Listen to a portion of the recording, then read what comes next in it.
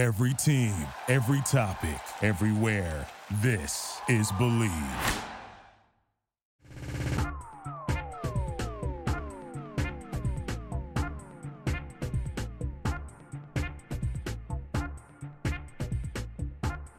Hello, everybody. Welcome to another version of Bill Rhoden on Sports. Bill Rhoden here in a quiet, serene, undisclosed location somewhere in New York State. And holding it down in beautiful Midtown Manhattan is the great Jamal Murphy. Murph, what's happening today? What's going on, Bill? It's a beautiful day out here in Manhattan. And, of course, a lot going on in the sports world. Glad you could join us today, Bill. You and Aaron dragged me in, yes. But of course, me in, but it's always a pleasure. No doubt. We're joined today by Karin Phillips, New York Daily News columnist. We're going to talk Serena today, and he wrote a tremendous article on July 6th about Serena Williams and the U.S. ADA testing her, for steroids more than any other tennis player, male or female. So we're going to get into that. Obviously, Serena is in the Wimbledon semifinals, and she plays tomorrow. So she's looking for her. What number Wimbledon is that? I think seven or eight. Her 7th or 8th Wimbledon title. It's like 94, I believe. So, exactly.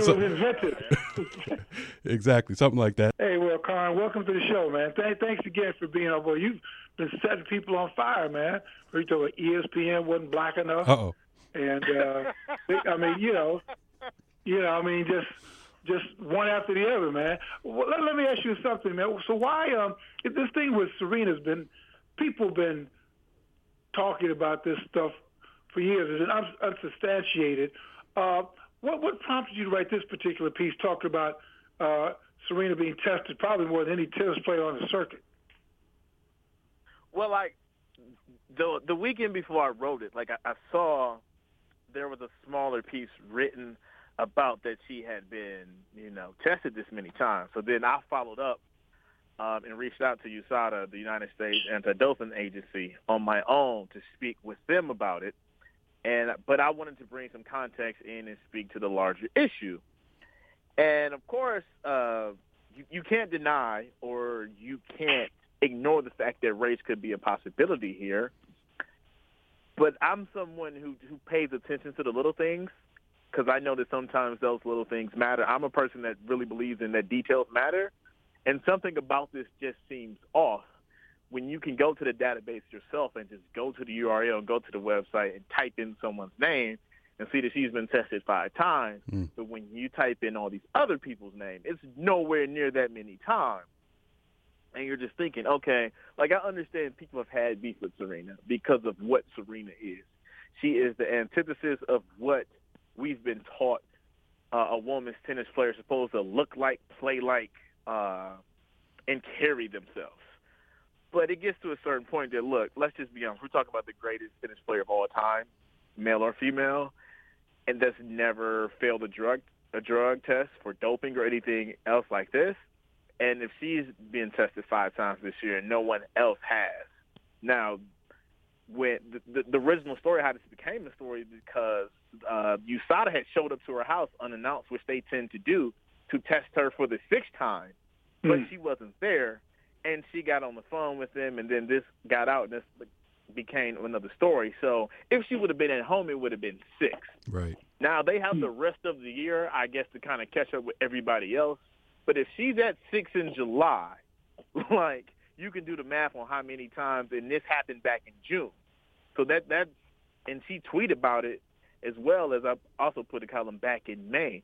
So she's been dealing with this all through 2018. And at some point, I was just like, okay, something's either they don't believe her, tennis has some secret doping scandal going on that they don't want to get out, that they're scared about, or is this something that we kind of know what's really going on behind the scenes? Because previously, like a month back, I wrote about this fake rivalry that the media I hate saying that term, being in the media, but the media has created with this with Maria Sharapova, and I was basically saying, like, look, there is no rivalry when you beat someone 18 straight times. Like, that's not a rivalry. Right, and she's the one.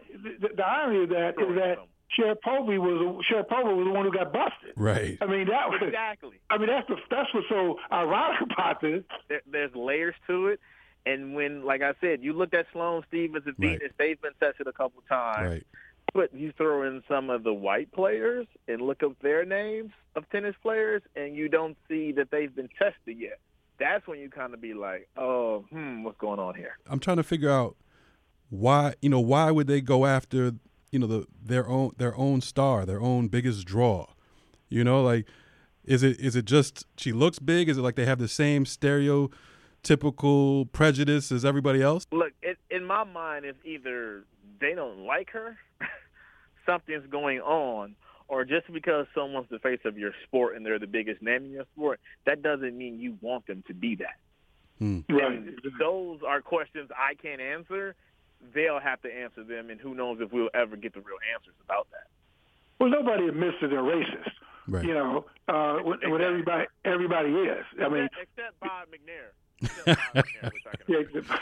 Yeah, but at least he's honest. I mean, I think just about everybody in this country is either a racist or a recovering racist, and I think you're more honest if you say, listen, just like you're a sexist or you're a recovering sexist. Right. But to say that this insidious disease, which has infected this country for 400 years, but like our white liberal friend, you are untouched by it. It's much more honest with your McNair where it's like, you know what, I'm probably going to say some racist stuff, but I'm trying to recover, Right. And, it's, the same thing with Venus or Barry Bonds or Michael, or just go down the line in that there's just this knee-jerk reaction about attacking black folks who climb the mountain. It's just a knee-jerk reaction in our psyche. Right. And they can't explain it. Right. Probably don't like it. We just have to do it. It's in our nature. Right. It's like a subconscious racism that they might not even realize they're doing. We're gonna test Serena because how is this black woman big with muscles? How is she doing all this? How is she beating everybody else? Oh, like it's called push-ups. Exactly. That's what it's called. It's called push-ups. Push-ups, sit-ups, all that. Just try better.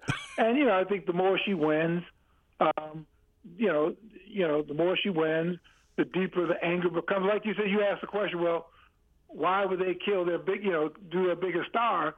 And again, it's almost like the racism negates it. That,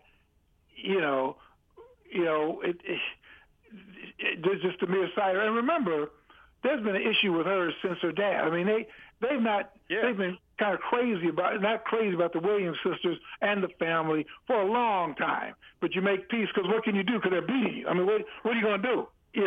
Like you can translate this to other sports. Like you mentioned them earlier. Like I was living down here the first time I lived in Atlanta when Michael Vick was Michael Vick. Right. And Michael Vick was the face of the NFL. Do you think the NFL appreciated Michael Vick being the face of the NFL at that time? Nope. No. There was a point when Allen Iverson was the face of the NBA. You know how much David Stern did appreciate it? He implemented a dress code. Yep. Just because a star is the face of your league, that doesn't necessarily mean that people want it that way. Right. And I think that's the case here with Serena. Yeah, I mean, because in sports, not like our profession in journalism where it's subjective, basically in sports, in particular the blood sports, it's basically about who runs the fastest, who jumps the highest. So Michael Vick emerged, and what are you going to do? He's changing the face of things. You don't like it.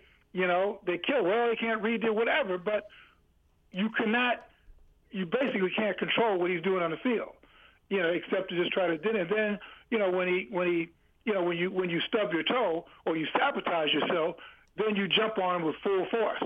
But there's really nothing. There's nothing you could do in the realm of sports and play when people are successful, except to just try to wait until they fall or wait until they sabotage themselves. And Serena, like you were saying, Colin, she's making money for people. She's making money for people. Barry Bonds was making money for people. Michael Vick was making money for people. There's really nothing you could do about it except just wait, bide your time. What do you think is going to happen? I mean, how do you think this is going to play out? I don't know. It'll be something that I'm going to monitor now that I know that this website exists and I can just check the database whenever I feel like it. But as I've learned in this role the past year, with the New York media tag attached to when I write things, me and my boss have notated that when I've called people to the rug, things have started to change. So it would be interesting to see how they go forth with this, and if there are some more murmurings of testing and how that plays out in the next couple tournaments or in the next couple months as well. Well, you got to give. What's been the response? I'm sorry, Jamal. No, go ahead. What's been the response generally to your work? Because there's really been an edge. I mean, we talked about, ESPN, not being black enough. You really, what's sort of been the response in general? I didn't say they were doing your black job. I didn't say they were black enough. I just asked the question. I say too black. They want the black mind. We know they appreciate the black body. I just posed the question of if they appreciated the black mind. But when you write, listen, anytime you write about race, you're going to split the crowd off rip.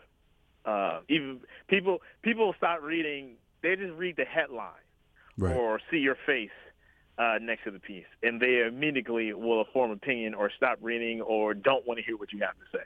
Right. But if you actually read it and digest it, you're supposed to feel away. Like, I don't necessarily agree with or like to read columnists who write something, and after I'm done with it, I'm like, yeah. Like, I either want to be like, okay, I get that, or they're totally wrong. Right. Or they made some valid points here. Oh, I didn't know that. But if you don't make me think or push me or challenge me, then you've wasted your time as a columnist to me. Like, you've wasted your platform. And not understand the magnitude that comes with this platform, especially talking about race right now and sports and politics and how that's all intertwined, although people still trying to act like they should be separate. But you got, team presidents using their team Twitter profile to tweet about Supreme Court justice nominees. So you tell me how we're supposed to break up this intertwining of the three platforms. But to answer your question, like, people either love it or they hate it. When you say something they like, they love you. If you say something they disagree with, they got beef with you. I'm unbothered by it all. I sleep well at night because I don't let folks bother me. Let me ask you this: who do you write for? Because when you get into these topics of race, the racist is they're not trying to hear logic. Like you said, they'll just attack you off rip. There's bigotry trumps all logic. So. Are you writing to change minds? Or are you writing for your people or everybody, or what? The people you spoke of who just aren't going to listen to you, like it's like trying to shout at a wall and tell it to move. Right. Like, you're just wasting your time and your energy. But there are some other people who do get it. I write for them. And the people who almost get it or who may want to get it but don't know how they should go about getting it, I write for them. Like, hey, this is what's going on. This is why you're wrong, and this is how you can change it. Or these are the issues that you might have been numb to that I'm bringing to your attention. But the ones who are just lost, they just lost. There's nothing no one could do about them. Yeah, I found, I guess there's Karen Phillips, columnist for the New York Daily News. One thing that I found intriguing, and probably as much as my focus talk about racism. By the way, I never say we're talking about race, because race is not the problem in the United States. Our problem is racism. And when you when you say that, people, race is more like a polite cocktail kind of conversation. Oh, we're going to talk about race. Oh, good. Like, we're going to talk about serving tea. No, we're going to talk about racism today. And to me, one of the more fascinating things that we really have to deal with is our own people, African Americans, because there's been a long time. I don't think we've ever had an intellectual civil war within our community, and it's kind of gotten to the point where we got to have it because you've got these little rivalries, spouting up, whether it's Michael Eric Dyson or Cornell or Skip Gates and this one, all these little petty, skirmishes. It's almost like scrambling for crumbs off the white man's table, and we go at each other. And to me, that is as fascinating, probably even more fascinating as, the discussions about, we're going to talk about the NFL and that, but how often have you kind of began to go down that dark alley about examining our own black folks' relationship with each other, whether it's, you're an Ivy League black, well, I'm an HBCU black, or you're a Martha's Vineyard black, well, I'm a, Projects black, or you're a Southern black, what I'm saying? There's just so many things that we really, and that has to be the real grappling point, I think. Well, for one, those rivalries you named and those people you've named, I leave those alone because I understand that the common denominator in those rivalries is fragile male ego. So that's on them to deal with on their own self.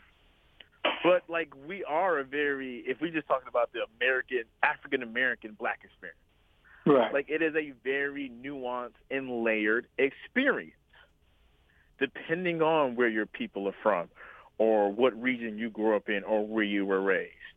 And those conversations, if we're talking about colorism or education and things of those matter, yes, I think we do need to have these conversations. Maybe not necessarily like a civil war, like you said, but we need to have some come to Jesus meetings about this amongst ourselves. Right. Because the one thing that I'm look, I don't care if you grew up going to Martha's Vineyard every summer or you spent your summers in summer school. Me. As nuanced as I said this experience is for us here in this country. And while we're the only ones that can understand it, there are certain just things that we inherently do in our culture that if you're African American, you just innately understand. I think we get into it the most is when people try to deny those things. Right. Or people try to get upset. I've always believed that there is a such thing as good stereotypes. Stereotypes are only a problem when they're negative. Mm-hmm. When you're tall and you can't play basketball and you show up at a gym and people pick you, even though you're trash, but you're always going to get picked first because you're tall, you appreciate that you fell into the stereotype of being a tall black dude. Now, later we going to find out that you're terrible and no one's going to you again, but you had no problem with that stereotype then. And I think that's really where we get into it, where sometimes we try so hard not to be black that sometimes we lose our blackness in that. Yeah, I don't eat watermelon, I don't eat watermelon. I'm the person who doesn't eat watermelon. It's not because, I don't want to fall into a stereotype. Yeah, I just don't like it. I don't necessarily like watermelon. I like watermelon-flavored things. I don't actually like the fruit watermelon.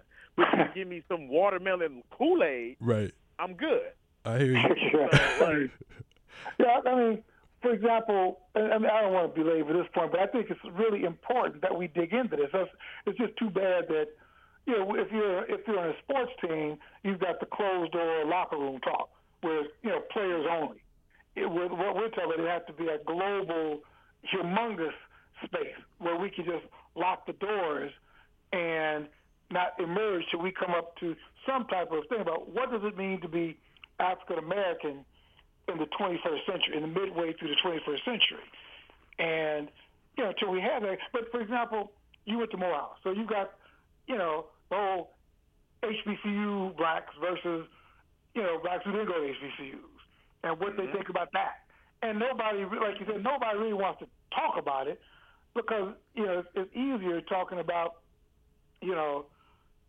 other forms of racism except our own prejudices. And that, to me, is as much of a stumbling block as, taking on white racism.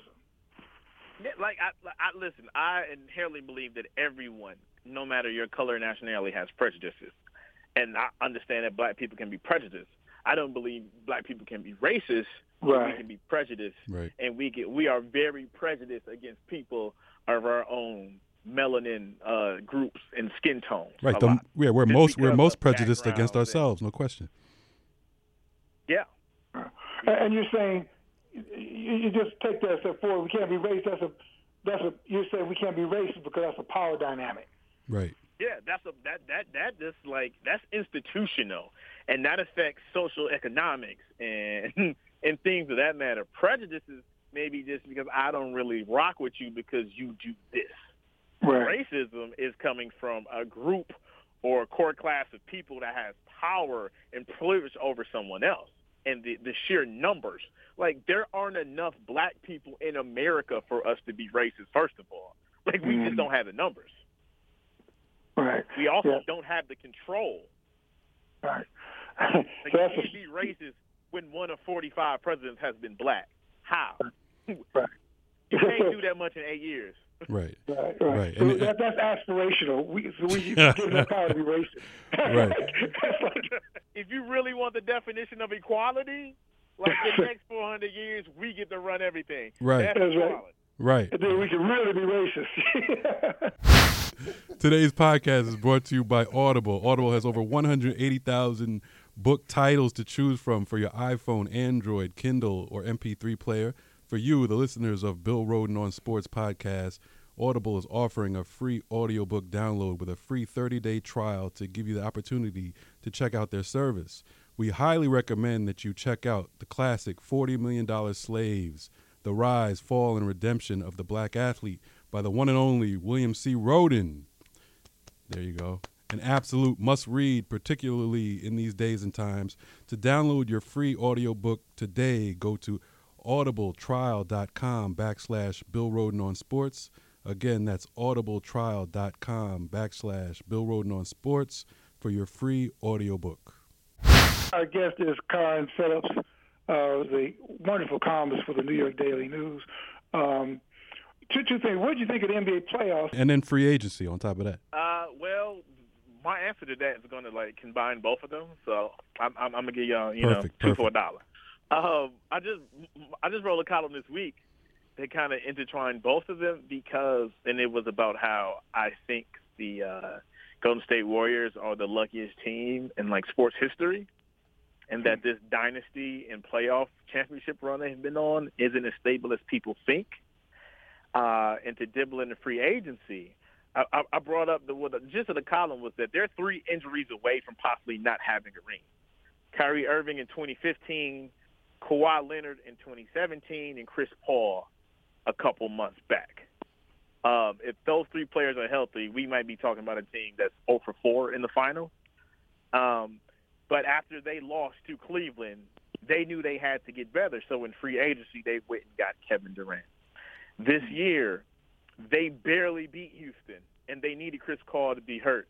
And if it wasn't for J.R. Smith in Game 1, or the fact that George Hill always chokes in the playoffs in big moments, we don't know how that series might have turned out. And they knew the West was getting better. And then when LeBron comes west, you look, we barely made it out this first time. We need to get better. So you do sign a DeMarcus Cousins. The people's beef with free agency, I don't understand, because if I'm a free agent, then I can do whatever I want, because we really don't have an issue with teams shop, trade, cut, release players at will. But when the players take the power in their own hands, it's, you're doing too much. You're not a champion. Why are you joining up with them? Because I want to and because I can. If you look at the ratings ain't been going down. No, yeah, the ratings Summer are great. League I've watched all 8,000 Summer League games this summer. Me too. Me too. On Twitter and social media, it's captivating because every day you got to refresh your timeline to see who got traded and who got signed. And as much as people want to complain, let's just be honest. While football might be the most popular sport in this country, no sport dominates the 12-month cycle like the NBA. Right. Right. No question. Well, They have figured out a way to own it. What about going back to your Golden State being lucky thing? I mean, isn't it it's their job to try to get better every year, right? I mean, and also those guys that they signed wanted to go there. So it wasn't, a lot of people have said, well, LeBron came west and now all of a sudden, Golden State feels like they're forced to do something because they're scared of LeBron. I mean, they're doing what they're supposed to do, get better every year, right? Yeah, like, it reminds me, I think about this, and I always think about college basketball. And I'm like, we don't get mad at college basketball programs for signing a whole bunch of All-Americans every season. Duke. So why did we get mad at pro teams for getting the best free agents they can get every offseason? Right. Like, it doesn't make sense to me. Like, you can't have it one way, but then want it the other. Shout out to Marlo Stanfield from The Wire. That's his quote. But, like, your favorite college basketball team keeps signing All-Americans and you're happy, or your favorite college football team, but you get mad at the NBA when the Warriors want to go get KD and Boogie. Like, I was shocked by it. I was stunned, but I was like, hey, they want to come there. Y'all got the money for it. Do it. I have no beef with it at all. And, I love it, actually. And other teams and other organizations, other GMs need to step up their game. I mean, it gets to the point now where you should try to sign a guy to make sure Golden State doesn't get him. Everybody who passed on Boogie, you should have thought about, wait, if we don't do this, Golden State might get him and we're all done. So, I mean, you have to put the pressure on the other teams too. The problem with that is that you're asking NBA GMs to be smart. Exactly. And if you really just pay attention to the league the last 10 years, you realize that NBA GMs don't know what the hell they're doing at all. The best example to me is the Philadelphia 76ers. Everybody gave them all this praise about how the process worked. And I'm like, no, it didn't. This past season, Brett Brown came out and said, we're going to sign a superstar this offseason. They didn't sign anybody. and I'm always like, did the process really work? Y'all picked Markelle Fultz over Jason Tatum. That didn't work. This is also the same team that drafted Joel Embiid, Nerlens Noel, and Jahlil Okafor in back-to-back drafts. Right. So, like, I understand you guys got Ben Simmons and Embiid, and y'all the new young, sexy team everybody likes, but I'm like, y'all could be a whole lot further down that process if y'all didn't do so many stupid things. Right, and that process sure took a while.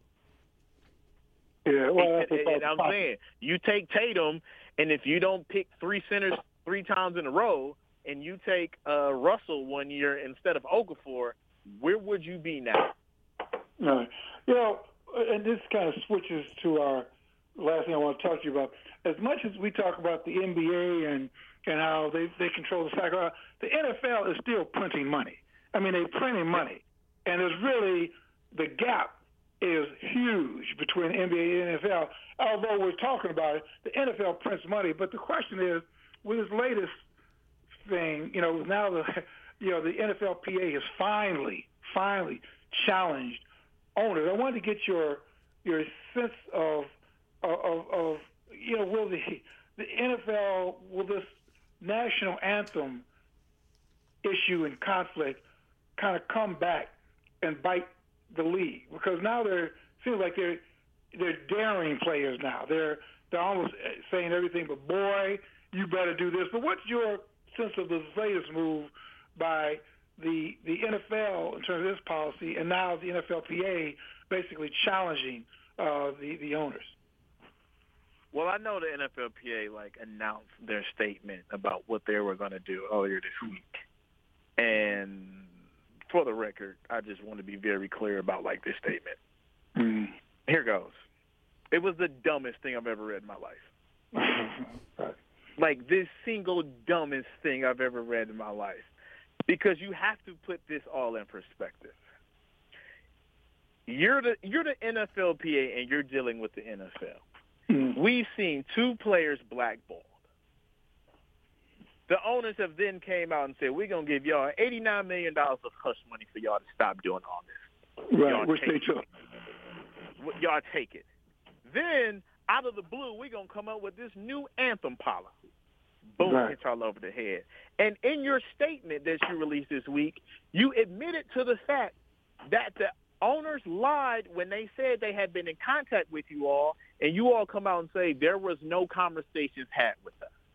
Mm. But now you're saying you're filing this grievance, and in hopes of not taking this to the courtroom, you hope some discussions can be had first. Right, in private. Why do you think these discussions are going to change anything? Mm. Why do you keep trying to shake the hand of someone who keeps punching you in the face? Mm. So I do not understand the NFLPA. They didn't show up when Cap was getting blackballed. They showed up late to the party when Eric Reed got blackballed. They are always late to the party, and when they get to the party, they do not know how to dance. Do you think this is basically just saving face then? Or trying, not even saving face, but almost a misdirection play? I don't understand what face they have to save less. Like, they're a joke. Like, let's just be honest about this. You keep trying. It's like you want somebody that don't want you. Right.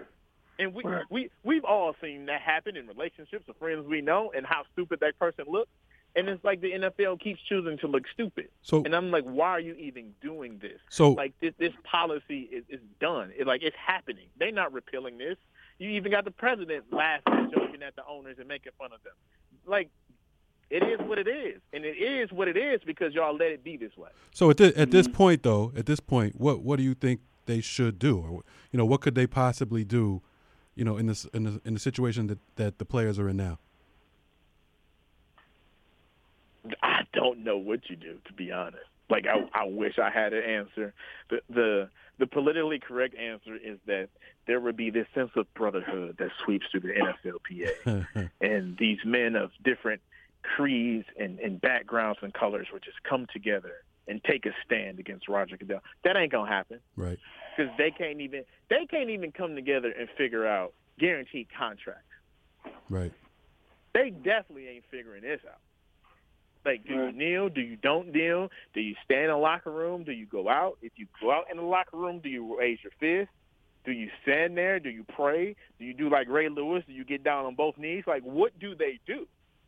But this all goes back to my original point that I've been saying for the past year. Once you let the leader of the Players Coalition take that hush money check, it was over. And that's when they lost all hope and power. Well, the Players Coalition thing was like a contrived, mini organization, really, right? That wasn't even something that the all the players backed at all. Then, once Kaepernick and Reed left the Players Coalition, right, that's the whole. It doesn't make any sense. You either got to do whatever you need to do to get them back, or y'all got to break this coalition up. Right. Well, it's going to be fascinating in a way to see what happens beginning in training camp because the blackball still continues. The coalition took their little money, took the hush money, but I think there's still core players who really are incensed by all this. Right. And it's going to be clear to see. But I guess as columnists, we lay it out, but also we say, well, this is kind of what people should do. And what do you think? I know this is, we got to kind of think this through, but what do you think should be done? I mean, we're celebrating like the 50th anniversary of the 68 when you had Smith and Carlos and 68 was one of those years that was worth a decade. In that spirit, what do you think should happen? You think about Smith and Carlos, who, when they did the Black Fist and at the Olympics, that means two athletes who took this stand were the best at what they did in their sports on the planet. Right. You look at the Players Coalition and you look at the guys who've been kneeling. Nobody who is the best at their position has taken a stand yet. Right. You need a Cam Newton to do this, or a Russell Wilson, or like somebody. You also need some white players besides Chris Long, and like Chris Long's been doing a hell of a job. Right. But it's only so much a defensive lineman can do. Like, his face can only go so far in public. Right. Like, you just don't recognize those guys. So unless you get into Drew Brees, and we know how he feels about this, and Brady said his two little pieces, but unless you got like an Aaron Rodgers or Cam Newton remembers that he's from Atlanta and he's black as hell, I don't know what you do, because unless you get those top guys to actually drop to a knee or raise the fist, that's like if Odell Beckham comes out in the first game of the season and takes a knee, like Right. all hell would break loose. Right. Right. Right. But until someone like that is willing to do that on that type of stage that is uncuttable or untradeable, I really don't know what you do outside of that. Yeah, so you either need big time players or you need numbers, and I think that's what you're saying. That's what they should do. That's what the big name players should take a stand.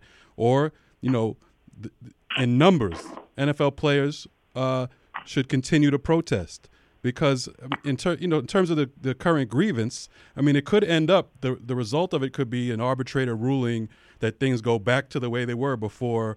Before the May ruling and the new policy. So it could go back to the way they were before, where people can come out and kneel and you can't get fined, teams can't get fined and all that. We need to keep the protest going, or in all honesty, make it stronger. You bring up such a great point that when you look at the history of effective protests from athletes, from black athletes, there's been Muhammad Ali, champion. Yeah. Smith and Carlos, champions. Jim Brown. Kurt Flood, champion. I mean, in other words, in our industry, Jim Brown, like you have. You got to win. You have in our industry. I would even offer that if Kaepernick had led San Francisco to a couple Super Bowl wins, we'd be having a different and he was still inclined to kneel, we'd be having a different conversation. For instance, if the power don't go out at halftime and the 49ers win that Super Bowl, this is a whole different story. We're like a whole different situation we're talking about. It is. It absolutely. And so I think that's the thing that until the winners decide to step up, we'll be spinning our tails. Yes, you need the winners to step up, but you also need the winners or the guys who have won to stop cooning.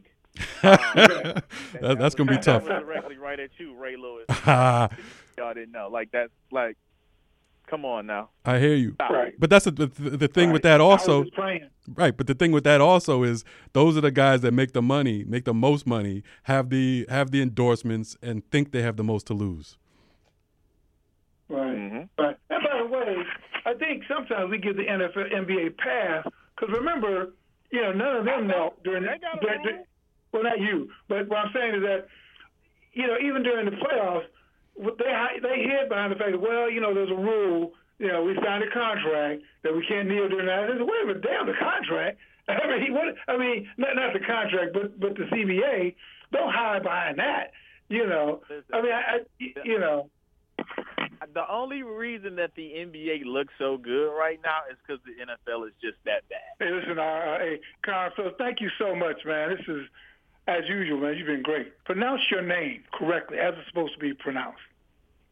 Carron Phillips. On Twitter, you can follow me at Carron Phillips, at CarronJPhillips. And once again, shout out Serena Williams from Saginaw, Michigan, like myself. All right. All right. Hey, Carl, thank you so much, man. It's been great. We're looking for the next scathing column. No question. Always. All right. Thanks for having me, guys. Carron Phillips, New York Daily News, telling it like it is.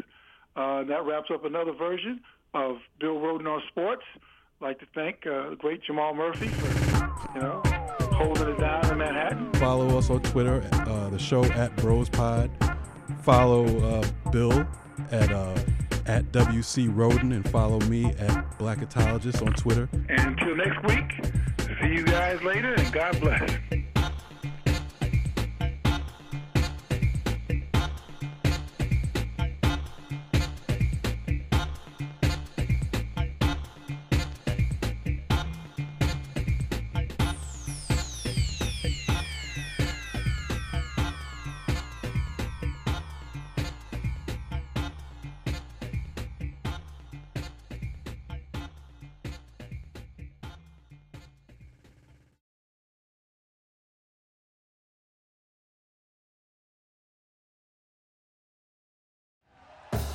Thank you for listening to Believe.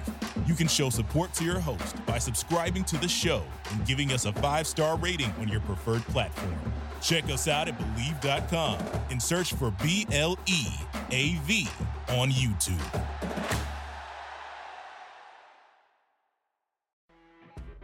You know when you're listening to a true crime story that has an unbelievable plot twist that makes you stop in your tracks?